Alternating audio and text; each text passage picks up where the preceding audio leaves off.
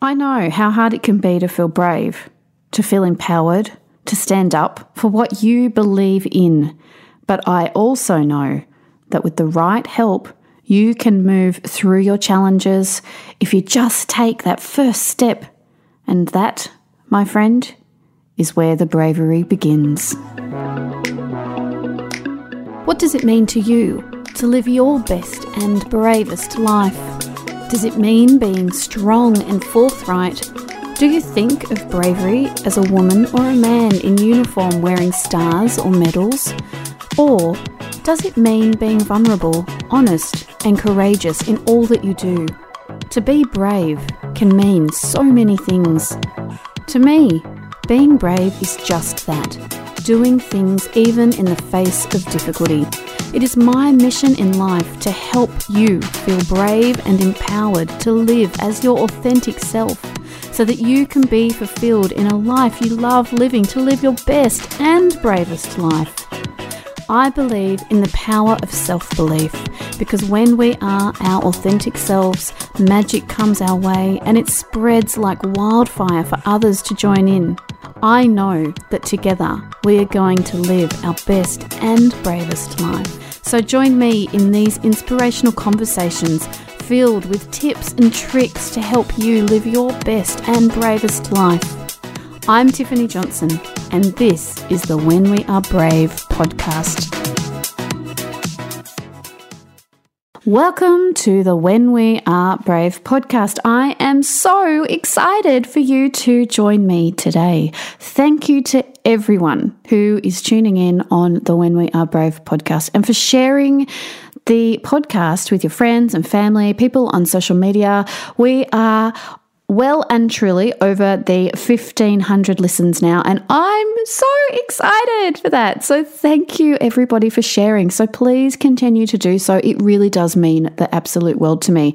And we have now a global audience, people in Asia, Europe, America, South America, Australasia through Australia, New Zealand, the Pacific Islands. So we really are reaching a global audience, and I am so incredibly thankful. So thank you for tuning in. Now, today's episode is a little bit different to the other episodes that have been on the When We Are Brave podcast. And that is because today's episode is just me. There's no interview today. And there's a reason for that. I wanted to know how you're going and just to have a little chat with you, because these last few months have really been a roller coaster. And I know myself just how many challenges that I've faced personally within our family and also within our world and within our communities.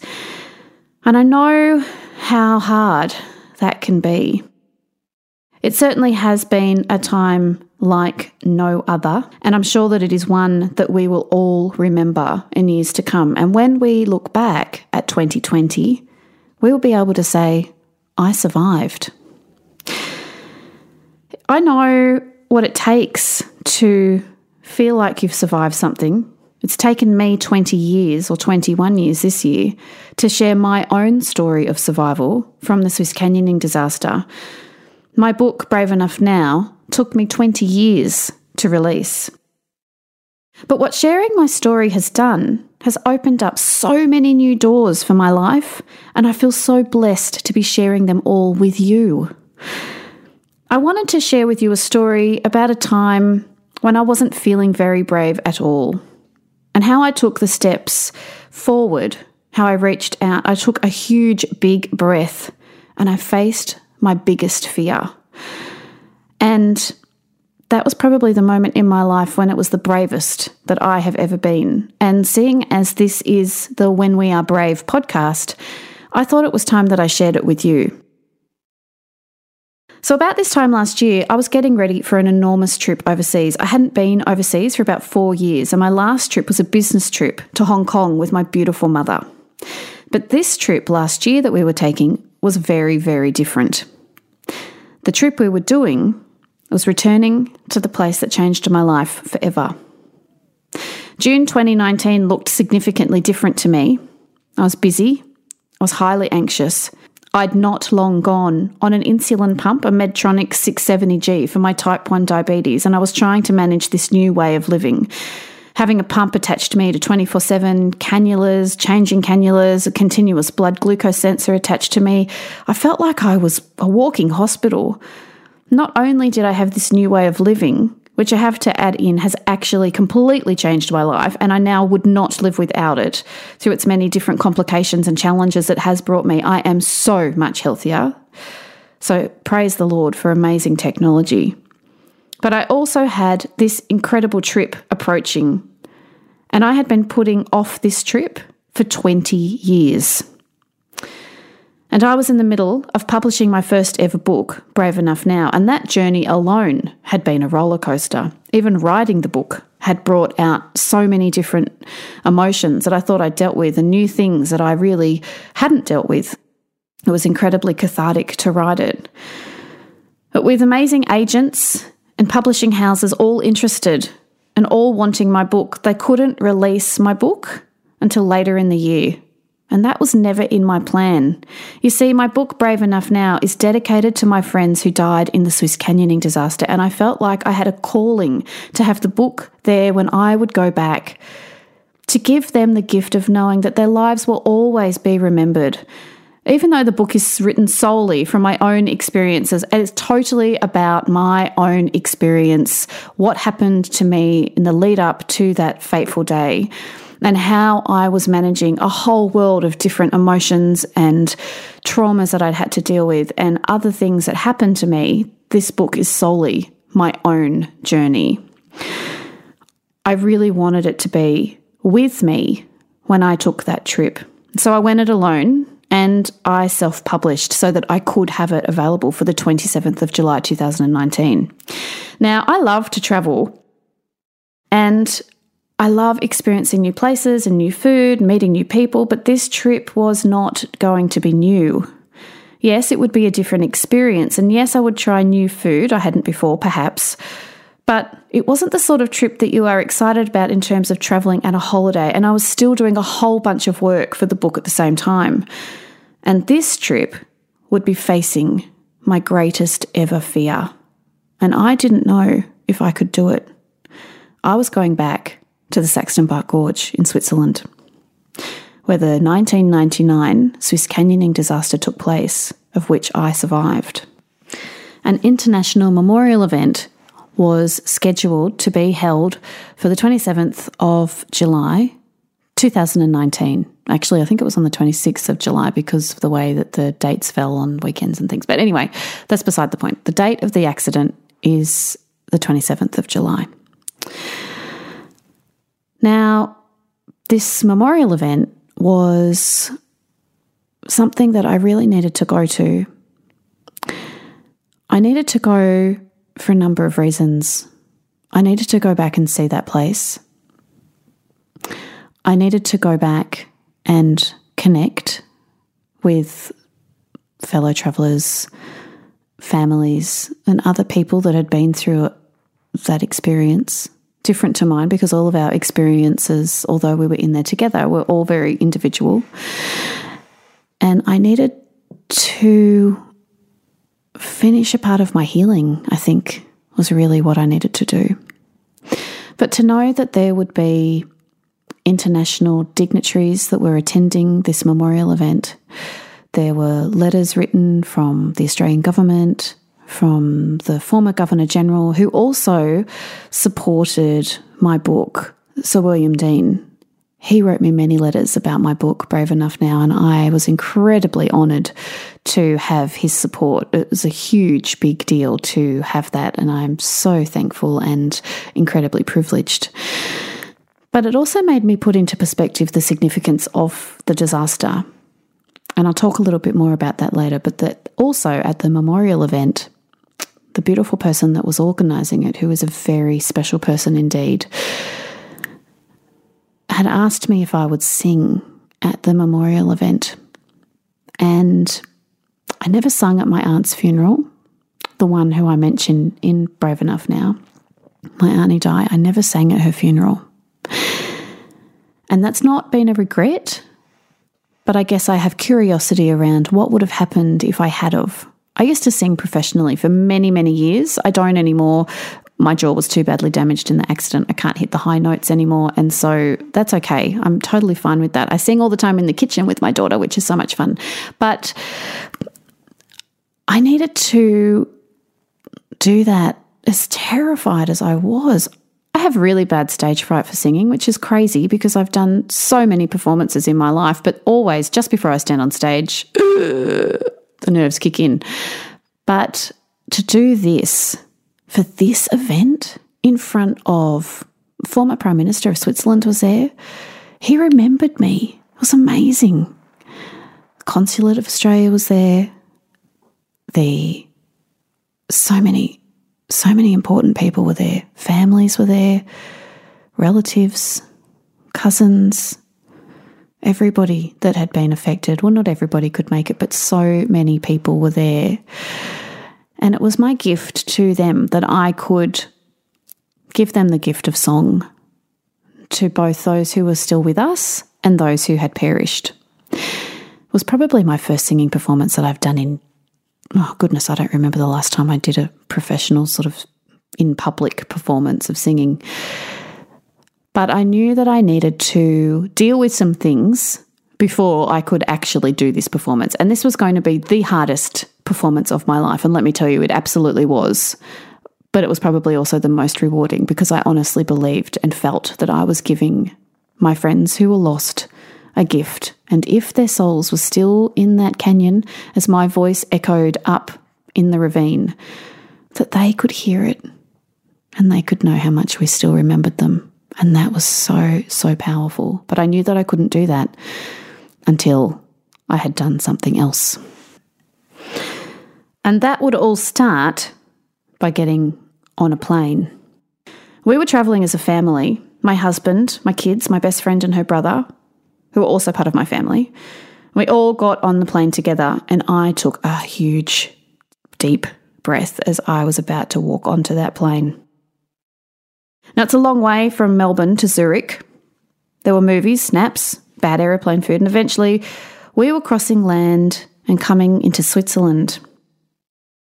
We were over the plane flight by now. We were fairly fed up with being on that aeroplane. I was sitting in my seat and my children were going up and down the aisles trying to stretch their legs, and they'd been walking a bit and they came up to me so fast, not quite running, but almost as much as you can do on the aisle of a plane. They'd never been overseas before, so this was such a new adventure for them. And they said to me, "Mummy, mummy, mummy, quick, come take a look." And so I got up and I headed to the part of the plane where there was a window that I could look out. Now, on the earth, I saw below me the most terrifying thing that I had ever seen. My body froze. I felt like I had just woken up from a nightmare. You know that moment when you wake up from a nightmare and your heart is pounding at 1,000 miles an hour and you are stuck solid. I felt like that. I couldn't move. I couldn't speak. I could barely breathe. I could hear the sound of the plane and my children's voices in the distance underneath the sound of the water rushing, coming back to my mind. I could feel the iciness of the flood. I could feel the thrashing and crashing of the water and the logs and the debris and goodness knows what else was pounding into my flesh. I was having instant flashbacks and I hadn't had these for many years. And what brought on those flashbacks when I looked out that window was the first time I had seen the Swiss Alps in 20 years. And I was absolutely terrified. Everyone on the plane was looking out the window in wonder and amazement, but not me. The kids had gone back to their seat, and when my husband looked up, he saw that the colour had completely drained from my face. And by now there were tears flowing like their own flood, just falling out of my eyes, and I still couldn't move. And he came over to me, he held me, and I just was shivering and shaking in fear, almost paralysed in fear. I was going to go back to that place, the place that lost 5 of my friends, 21 lives in total, and the place that changed my life forever in so many ways. And it was the place and the thing that I was most afraid of. The thing was that I didn't actually know that I was going to feel like this.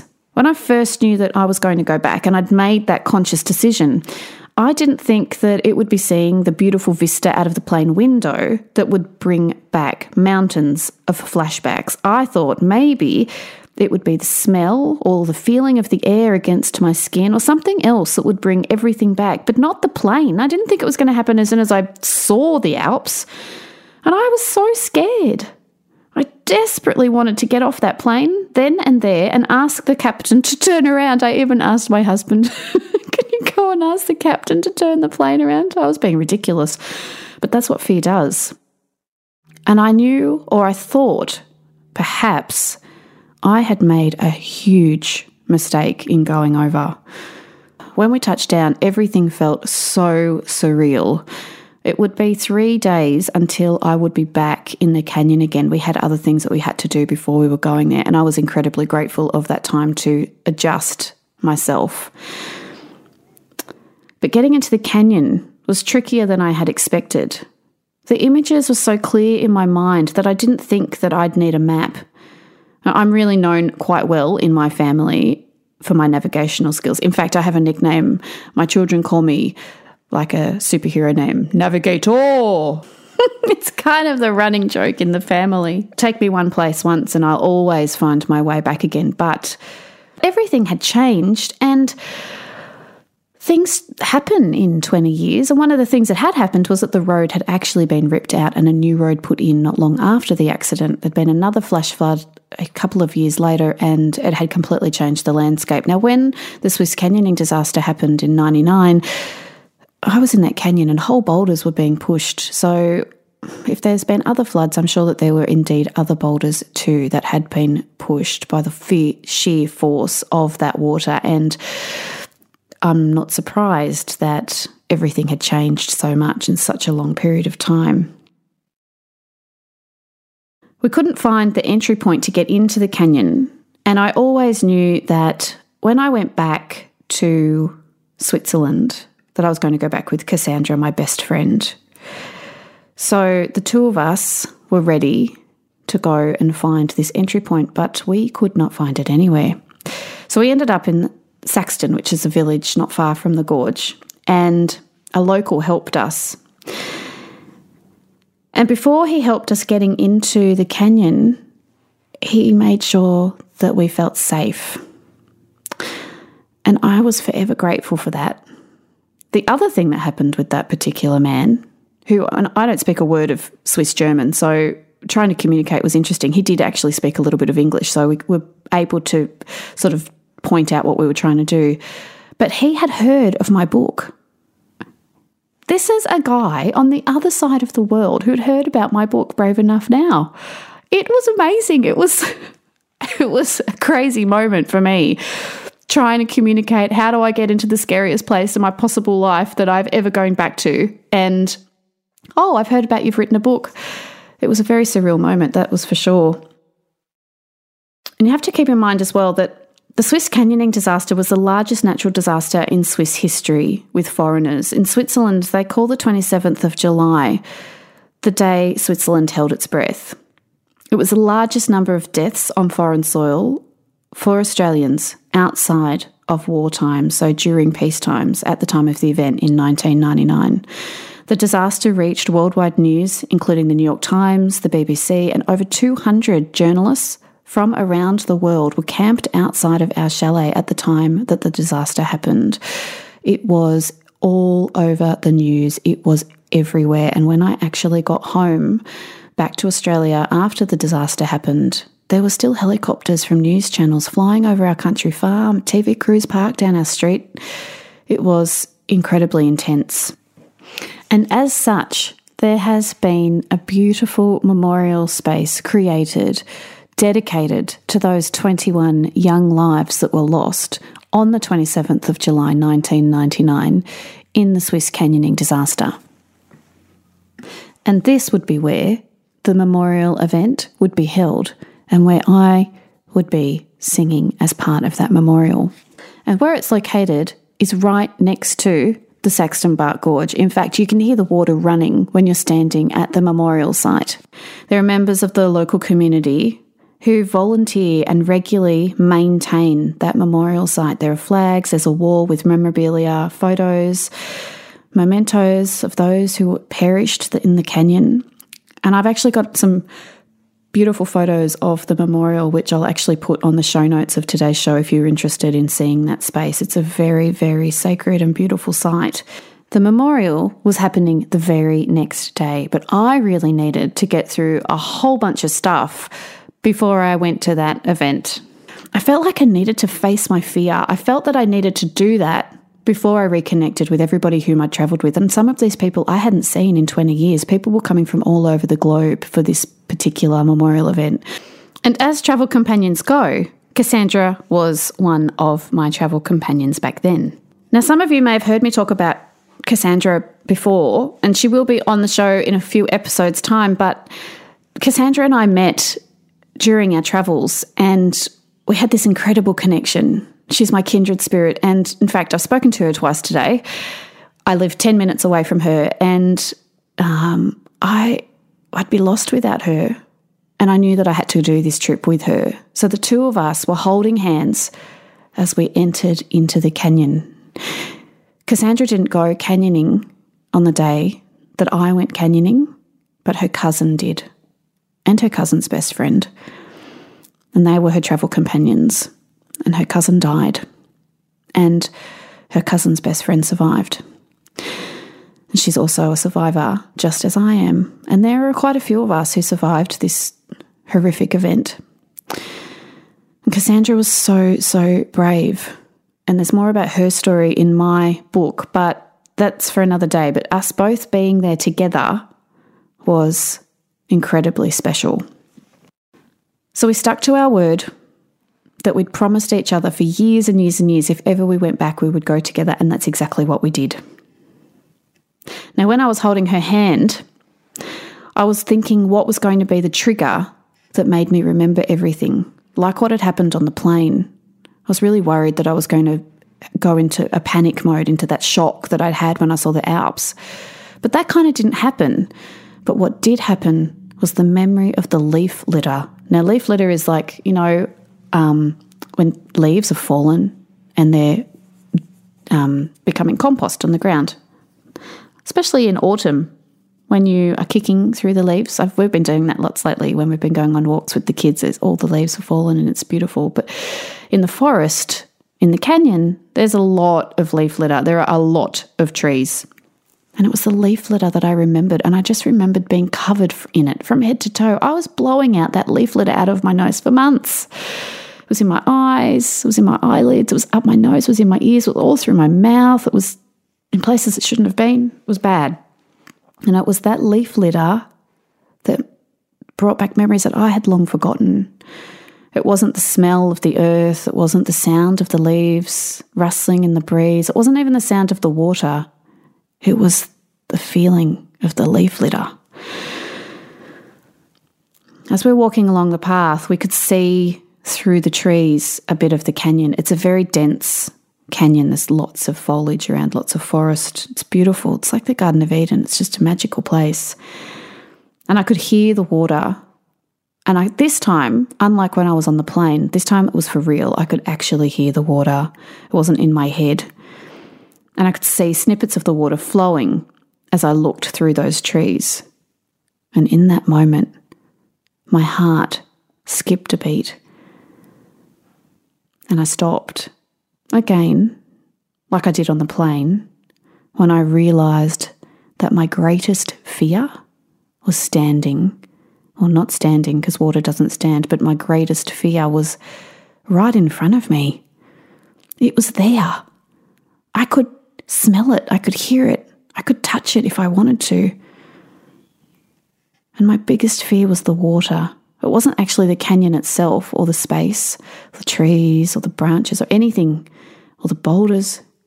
My greatest fear was the water. It took me a long time to realise how the water had scared me so much over the years. I can't go into the surf anymore. The sensation of the water is just too much for me, of the movement of the water against my body. I'm fine in a river or a creek. I'm fine in a bay or a pool or a lake. Nothing with running water. It's a sensation. that I just have never really been able to conquer, and I'm still working on that. And I will probably work on that probably for a very long time. But in the canyon, and I stood there, I couldn't believe that I was there again. The place that took so many lives, broke so many of my bones, gave me a lifelong illness that has affected so many other parts of my life, having type 1 diabetes. But this time I knew that I was safe, and I would continue to be safe. There was a metal bridge that had been erected that went from one side of the canyon over the canyon to the other side. And I stood there at the beginning of the bridge with the water rushing underneath me. I was in a lather of sweat. I could barely breathe. I took a great, big, deep breath. And I knew I had to walk over it.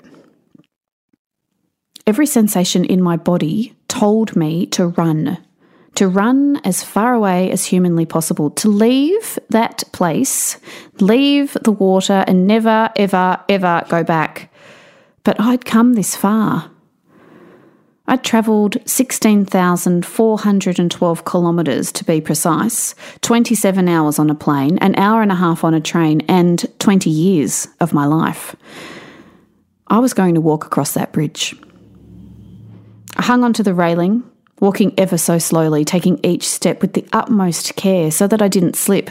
It was all enclosed, and if I did slip, I would just end up on the floor of the bridge, but I still took the utmost care. And then I began yelling at the top of my lungs, "I am safe!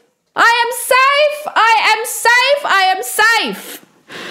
Now, this is a technique that I learnt whilst undergoing intensive therapy through the Post-Traumatic Stress Disorder Clinic at Westmead Hospital in Sydney all those years ago, and it's a technique that I still use today, and obviously I needed to use then. And I was safe, and I am safe. And when I got to the other side, I looked down into the canyon and decided that I wanted to go down into the canyon. I don't know why I thought this was a good idea, but I did. But once again, I'd come this far, and I was going to make the most of it. I wanted to go to the water. I don't know why, but it was somehow part of my healing. So we made our way down a very dodgy ladder that someone had put there, as people still go canyoning in the Saxton Butte Gorge, but this ladder was very far from safe, and I couldn't actually believe what I was doing. And then we came to a rock, a giant boulder, and just like the one I had been pushed up against, this was a moment when I saw my life again. And this time, I saw how far I'd come. I wanted to get to the water as close as possible, but it was actually going to be near impossible. The boulder we were now on was wet from the spray of the water, kind of like sea spray, but it's freshwater spray, so it was just canyon water spray. And I figured that I was touching the water by touching the boulder that was wet, and so therefore I was touching the water. And I was okay with that. Sitting there with a very wet bottom, in that place, a magical, sacred, special place, filled with the beauty that only Mother Nature can provide, I had the most overwhelming sense of peace. Everything was going to be okay. All the lives that were lost, they too were okay. And somehow it felt like they were talking to me, telling me that it was okay to let them go. It was okay to move forward. It was okay to share, to serve, and to help others, to use my story to help people. It was a magical, magical moment, and I feel so blessed to have experienced it. Walking out of the canyon, it was steep and difficult. Making our way through the forest, it was hard to believe that I had climbed out somehow with a broken leg and all my other injuries on the day of the accident, on the day of the disaster. But that is the amazing thing about our bodies. And adrenaline is a wondrous thing, that's for sure. And just like the first time I was in that place, I stopped halfway up the mountain, heading back towards the road. The first time, I had been fired up on that magical hormone, adrenaline. And I'm sure I had some of it now again the second time around, but this time I knew I was brave. And if I thought I had been brave before, that was nothing than how it was to stand there, sit there, touch it, smell it, hear the place that changed my life forever, to face my biggest fear. It was an experience that I will be forever grateful for.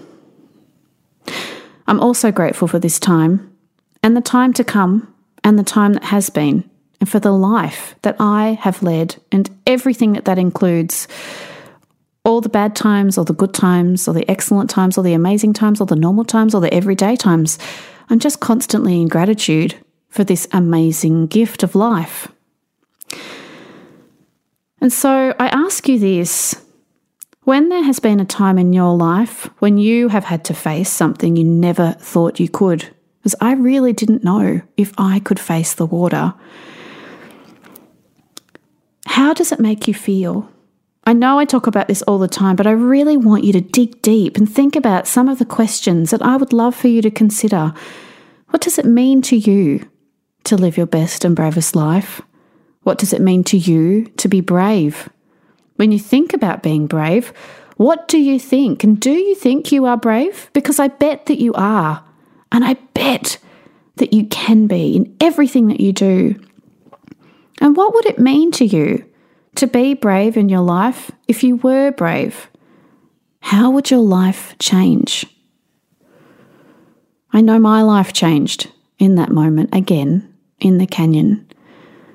And it told me that I can do it. And I can face my fears. And I have lots of other fears. We all have fears in our life. We're all human. But when we face them, when we move through them, it really can be liberating. I know how hard it can be to feel brave, to feel empowered, to stand up for what you believe in. But I know that with the right help, you can move through your challenges if you just take that very first step. And that, my friends, is where the bravery begins. If I can stand back in that canyon, then you can face whatever it is in your life that you need to face, move through that fear and really tune in to who you are. There is a great episode on the When We Are Brave podcast about moving through fear. So if this is something that you're really interested in, I highly recommend that you tune into that one. It's a great episode and it has lots of great tips on how you can do it. Now, not only are the episodes on the When We Are Brave podcast out there to help you in your life of moving towards bravery, embracing your bravery, being brave in your everyday life, which can be so incredibly challenging and yet so incredibly rewarding. I have a new book about to be released in paperback. It's so exciting. It is exciting. I've been wanting to do this for so long and I've talked about it quite a bit, but my new journal, Discovering Your Brave, a guided journal to uncover your best and bravest self, is about to be released in paperback. And it is all of the tools that I have used to be brave in my life in different areas and different times. And it's helped me so, so much. And I honestly hope that it will help you too. And I know that when you do live your brave life, that you will feel rewarded and you will live an amazing life that you love, that is freeing, that is liberating, and it is just there waiting for you. So that's a little story about my own journey and discovering my own bravery, being back in the canyon. That was big stuff. It was stuff I didn't really know that I could do, and I am so blessed to be able to share that with you on today's episode on the When We Are Brave podcast.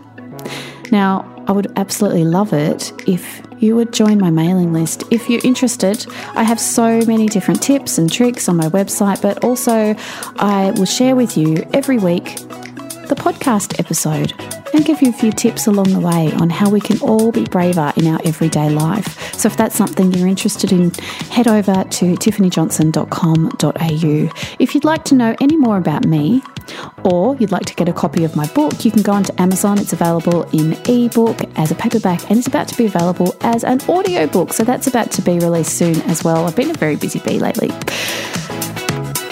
So my friends, if if you want to connect with me, I would love to hear from you. Please reach out, contact me on any of the social pages. I'm on Facebook, Instagram, Twitter, LinkedIn, Pinterest. I'm everywhere. So if you would like to connect, please do so. It would be so wonderful to hear from you. And remember to join my list so that we can connect and I can send you the episodes every week on the When We Are Brave podcast so that you will be filled with lots of amazing tips and tools and inspirational stories to help you live your best and bravest life. So my friends, be brave until next time and live your best and bravest life.